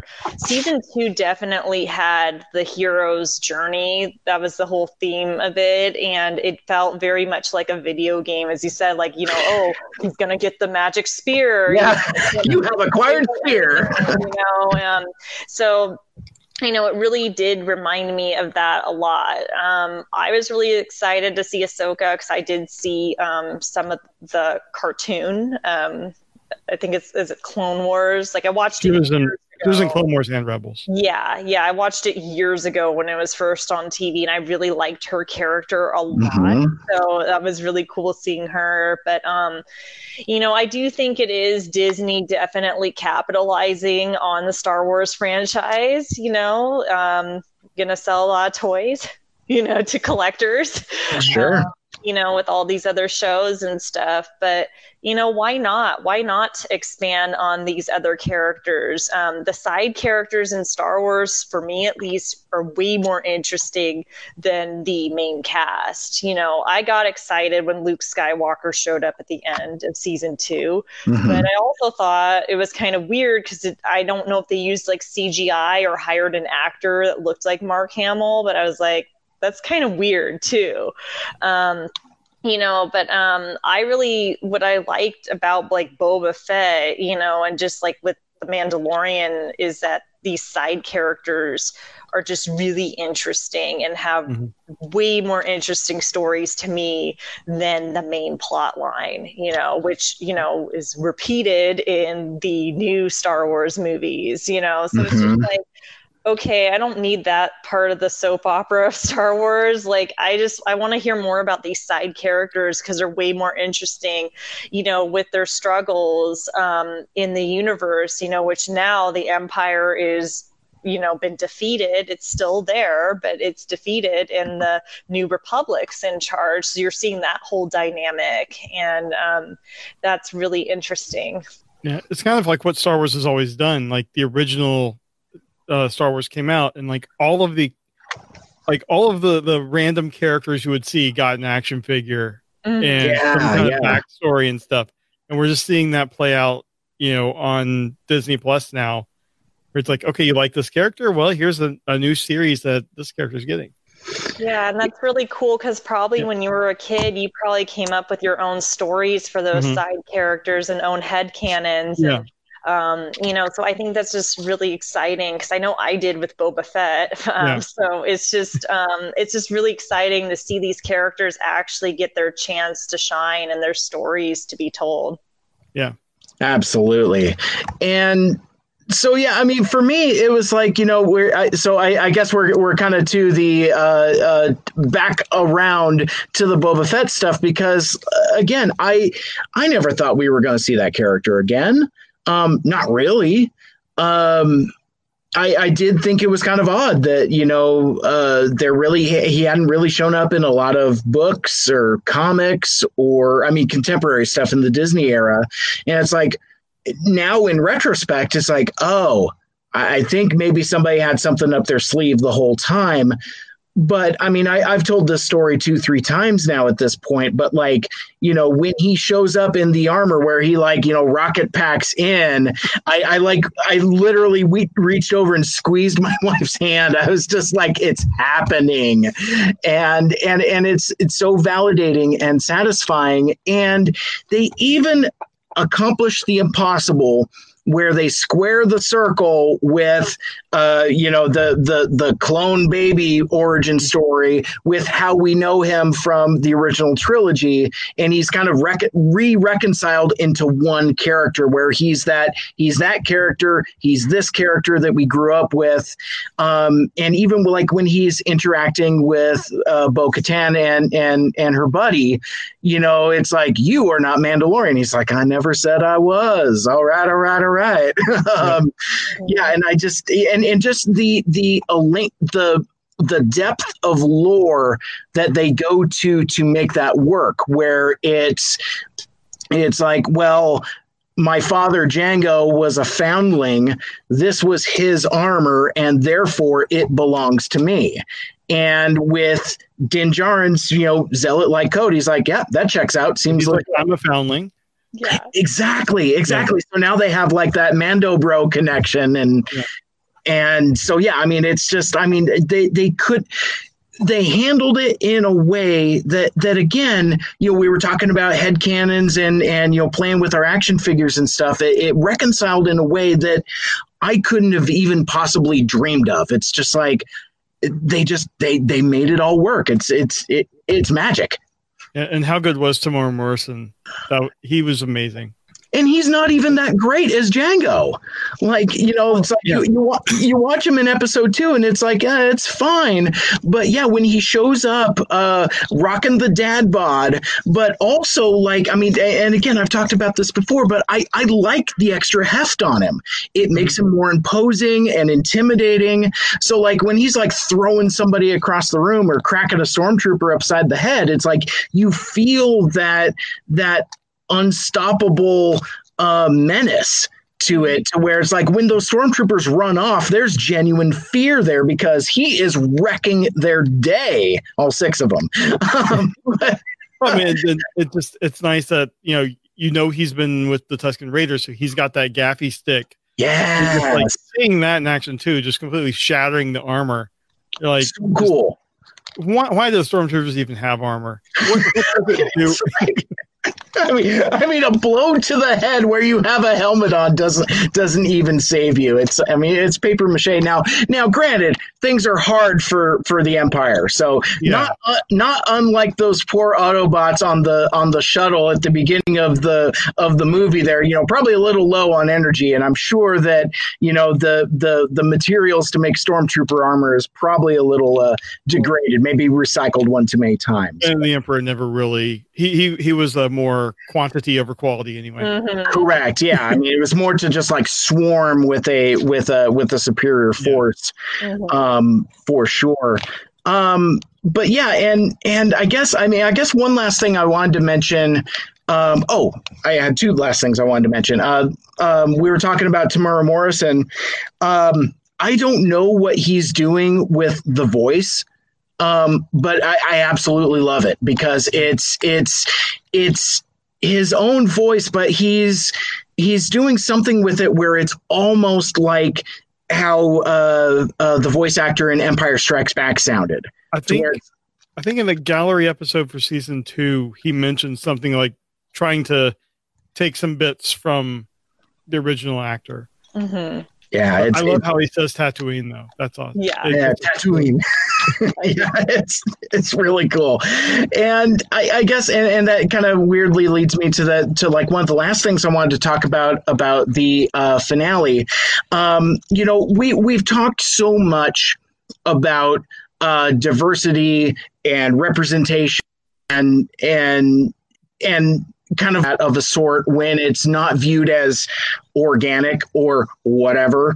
I'm not trying to buy into Chud rhetoric too terribly much, but one of the things that I appreciated the most, and you don't necessarily notice it right away, but in the finale, the only time a white man shows up is when it's Luke Skywalker.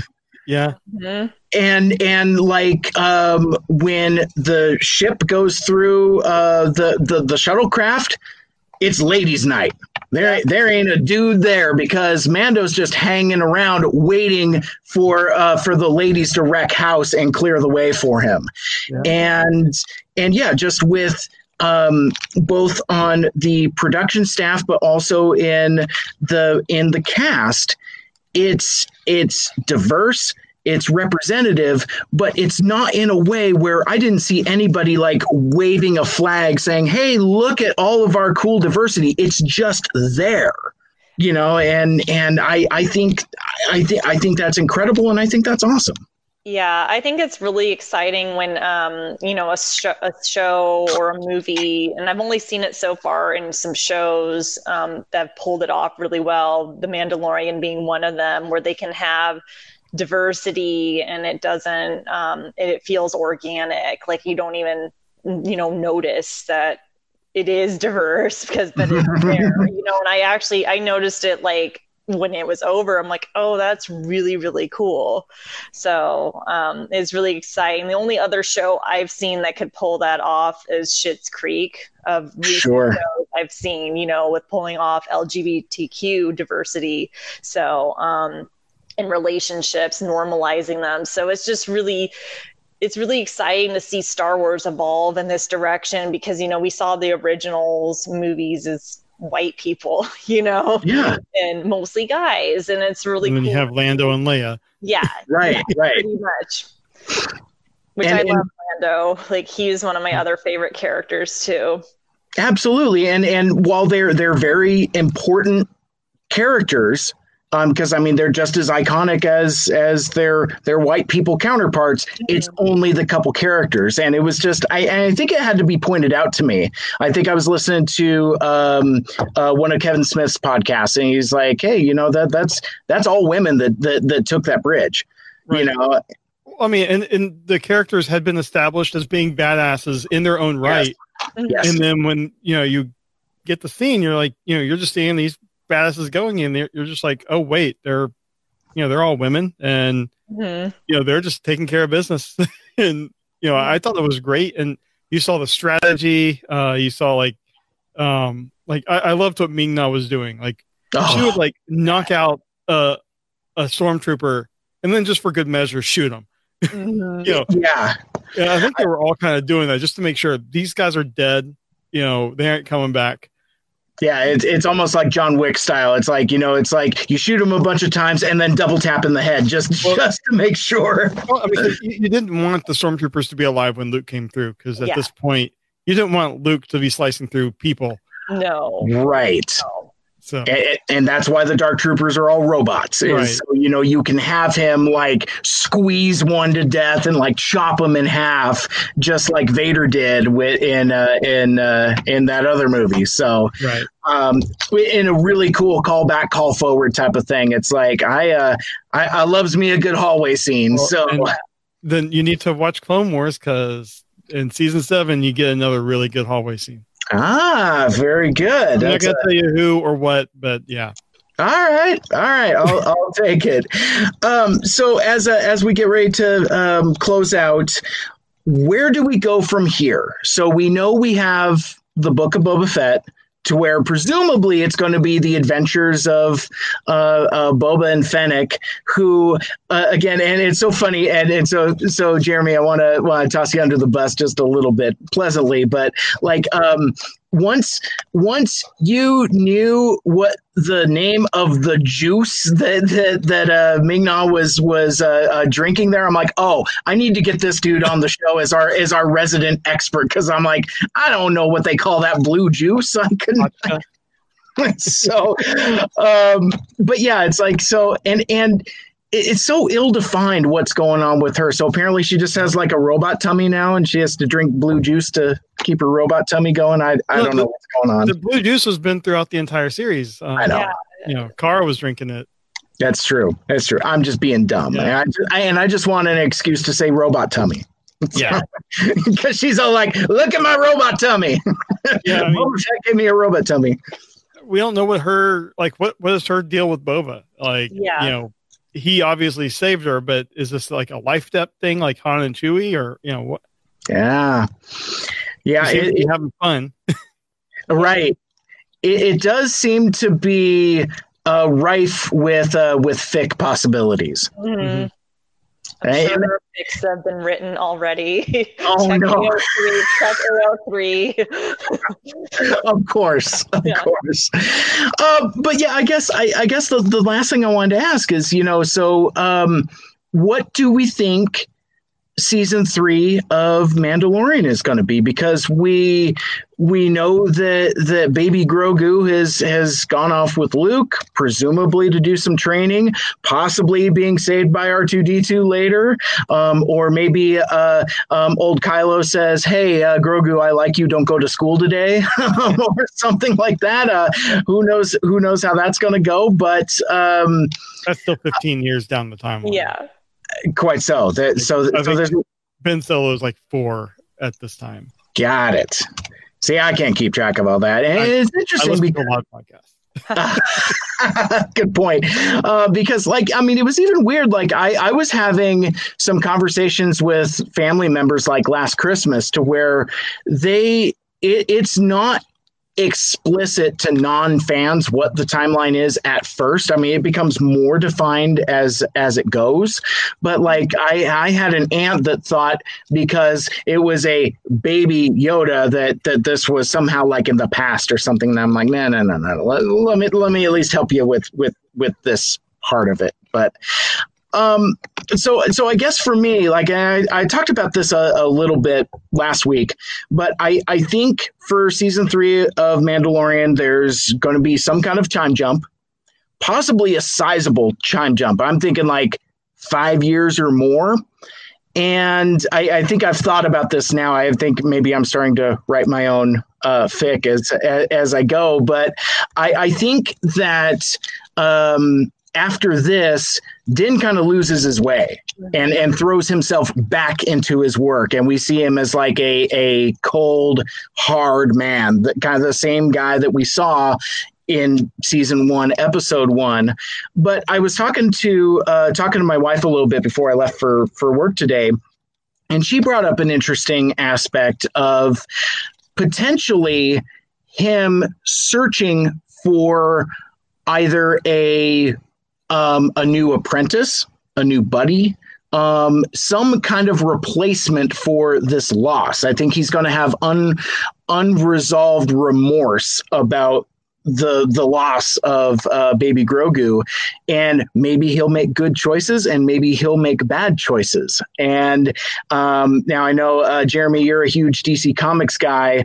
This sounds very Batman to me, where it's basically stick with me for a second. For another Robin. Exactly. Yes. And he might find himself a Jason Todd. So before finding himself a Tim Drake at the end.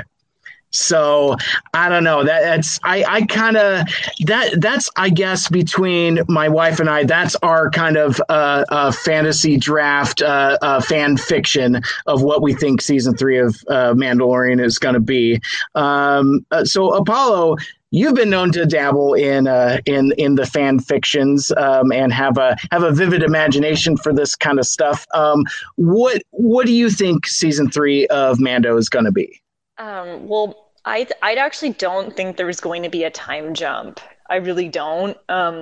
This is my prediction. We'll see if it's right. I really do think he's going to have lost his way. Like, if anything, like it's either he's going to pour himself into his work or he's going to like become like an alcoholic or something. I don't know if Disney's going to go that route because it is Disney still. But he ended up with the dark saber, and right. And that's the sword that, if you have that, you are the ruler of the Mandalorians. So is he going to be forced to become the leader and reestablish his culture? That's kind of what I think is going to happen, is that he's going to become this reluctant leader, and he's going to be the leader of the Mandalorians and their culture. And then presumably when Bo-Katan comes calling, he might not be so eager to just hand over the sword as he was on the bridge. He's like, take it. I won't tell anybody. It doesn't matter. Well, I think she's going to insist on fighting him to the death is what it's going to be. Because she wants that sword. Yeah, it doesn't have to be to the death because he didn't kill Moff Gideon. Oh yeah, that's true. So I know they're going to end up reconnecting again at some point because she wants that sword because she wants to be the ruler. So yeah. It's just it's going to be really interesting to see what happens. Now that Grogu's not in it anymore, because I feel like that was a big selling point for the Mandalorian, was that relationship between Din and Grogu. Because he looks like a lost puppy at the end, Din, when he takes his helmet off, and it's just like, I want to give you a hug, So that's at least what I think. So I haven't written any fics, but that's what I'm getting. I'm actually kind of more curious with the whole Boba Fett story is like, is he going to take over as like a crime syndicate lord or something, because at the end he's sitting on the throne, that man. On. So, is that whole like underground thing on Tatooine going to be like, is he going to rebuild up, Jabba the Hutt's gang, for himself? Yeah, and I guess one last thing on Bo-Katan, because like I know Jeremy's been very patient with us. So he's like, tag me in. But I love that reversal with Bo-Katan, because like earlier on she's given him so much shit about like, oh, you're a zealot, you're a cultist, and then at the end she's the one that's the weirdo and is so fixated on these rules that, her pride and honor won't allow her to take the thing that she wants the most. Right. It's like Moff Gideon says, it's not the sword that has the power, it's the story. It's the story. Exactly. And it's so funny too, because like the thing that I also really like about the character of Din Djarin and kind of the Mandalorian in general is that while it does present the lore as deep as it is, it also kind of doesn't care about it. Like in a way to where like Moff Gideon is telling the story of the Darksaber, and Din's just like, I don't care, I just want the kid. And I almost think that's almost an analogy for how casuals kind of look at the Mandalorian. It's like, I don't care about the lore. I like the silver bucket guy, and I like the baby. All this other stuff is super rad too, but it's like, this is why I'm here. So yeah, I just and there's so many times where Din kind of has that response to deep lore, and I think that's kind of cool. So with that, so Jeremy, your predictions and or thought process with regards to where we go from here. Well, I think I can go either way with a time jump. I don't know if there will be or not. I think the crux of season 3 is going to be reclaiming Mandalore, and the Bo-Katan Din Djarin dynamic is going to kind of play into that. But I do like that he has as much of the backstory about everything as the casual audience does, like you said. It's, she'd never told him anything about the Darksaber other than it was a weapon that she wanted and that would let her be the ruler. She didn't give him any of the rules, like you have to defeat the holder in combat. Right. So he was trying to defend himself and save the kid, and through the process he disarmed Moff Gideon and got the sword, and he doesn't care. But I think it's going to be, I think he's going to end up being the ultimate ruler of Mandalore at the time, and it's going to be part of the story is going to be Bo-Katan having to come to grips with that, like something she's worked for so long for, but through the season, like him proving his worthiness and stuff, while also being this person that doesn't have the background on all the culture and being that kind of clean slate. Maybe that's what Mandalore needs, because it's, been ruled one way for so long, right? Until the Empire destroyed it. Mm-hmm. So I don't know. I just think that's going to be the crux, and I do think they aren't going to be able to stay away from Baby Yoda for very long. I think that's where time skip could come in, where he gets in, they're all in serious trouble, and then all of a sudden Baby Yoda comes in, save the day with his new Jedi powers and lightsaber and everything. I wonder, and Apollo being somebody that's not super into Yoda, how would that potentially sour you on the Grogu character if he starts looking like Yoda, say circa Attack of the Clones or something? I'm imagining something where he's doing like the Bruce Lee stuff, and that doesn't sound good at all. Yeah. Oh, I remember that fight scene from the prequel movies with Yoda. That was actually really cool. I think that'll be fine. Like and I can see that happening, that, they show Luke and Grogu show up to save the day at some point. Maybe it's just like a cameo appearance. Yeah, but I do think he is going to have to show up again because he's an established character. It'd be kind of weird for them to just like send him off and he never comes back. Having a not so baby Yoda is just more merchandise they can sell. Yes, that's true. Not unlike adolescent Groot or something like that, where it's like you can because I mean they were late with the Mando merchandise. There was no the child that was by design. Mm-hmm. Tell me more, because like they kept Baby Yoda a secret from even the like people like Hasbro. Oh, right. Yeah. They kept it completely a secret, and that like they were like having to sell Disney on not having any product for that first Christmas season. They're like, it's going to pay off. And obviously it did. That's so wild. Could you imagine? I mean, just also keeping the secret of Luke Skywalker for over a year. I mean, they're showing that, trust us, this is the way. Yeah.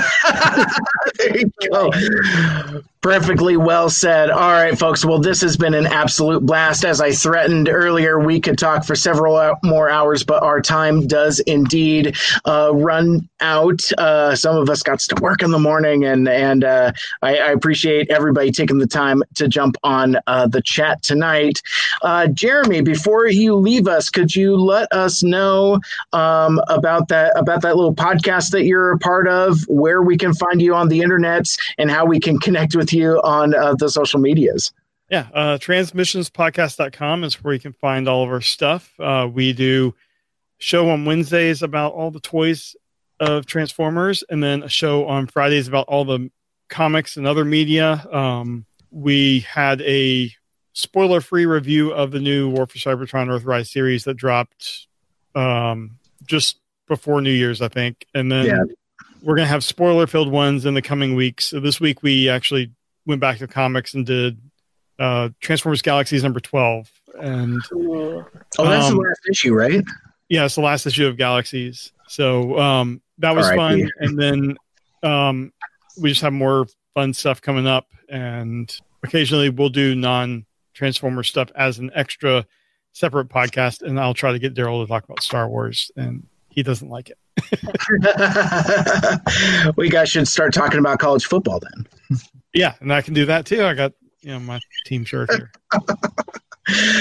Very cool. Well, again, thank you so much for joining us. It's always a blast chilling with you. I remember like 2 years ago when we were talking about Celebration, I was like, yeah, man, we should do a show about Mandalorian, and 2 years later, here we are. Yeah, I mean, and I can talk about Star Wars all day. It's great, and this has been a lot of fun. This has been. It's been good stuff. This is great. And Apollo, it's always a pleasure hanging out with you. And I did that wrong. I hit the wrong button. I just wanted that to be on the side, kind of real subtle like, but good pointing. See, y'all's pointing game is strong. Yeah, exactly. So, but before we part ways, could you let us know where we can connect with Iacon Online? We're all are one, again, coming January 30th and 31st, out on the internet, how we can connect with you.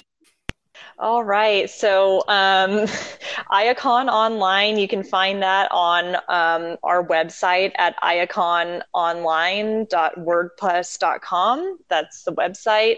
Our social media handles is at Iacon Online on Twitter, Instagram, Tumblr, and Facebook.